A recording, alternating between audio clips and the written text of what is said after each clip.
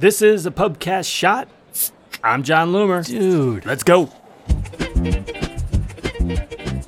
We've heard a lot of complaints from Facebook advertisers ever since iOS 14, mainly related to inaccurate, incomplete reporting.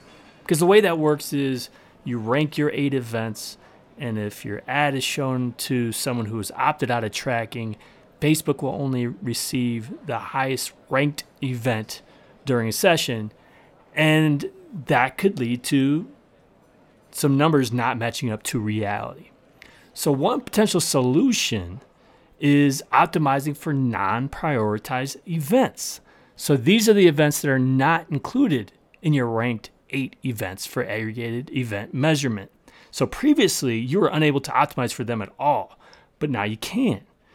So what I'm talking about here, this is the conversion event you select in the ad set when you're optimizing for a conversion. So it could be a standard event, even a custom event now, or a custom conversion.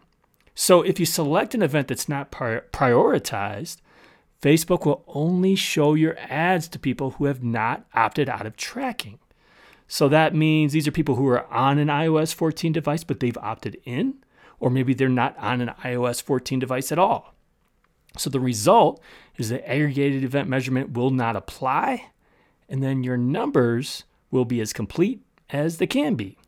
Now, one potential drawback, depending on the volume and quality of your iOS audience, you won't be able to reach some people you normally would be reaching. But your numbers may be more complete. Is it worth the trade-off? That's for you to figure it out. I encourage you to go test it and report back. This has been a PUBCAST shot. Guess what? Your questions can be answered as a part of a PUBCAST shot. Just submit it to me at info@johnloomer.com.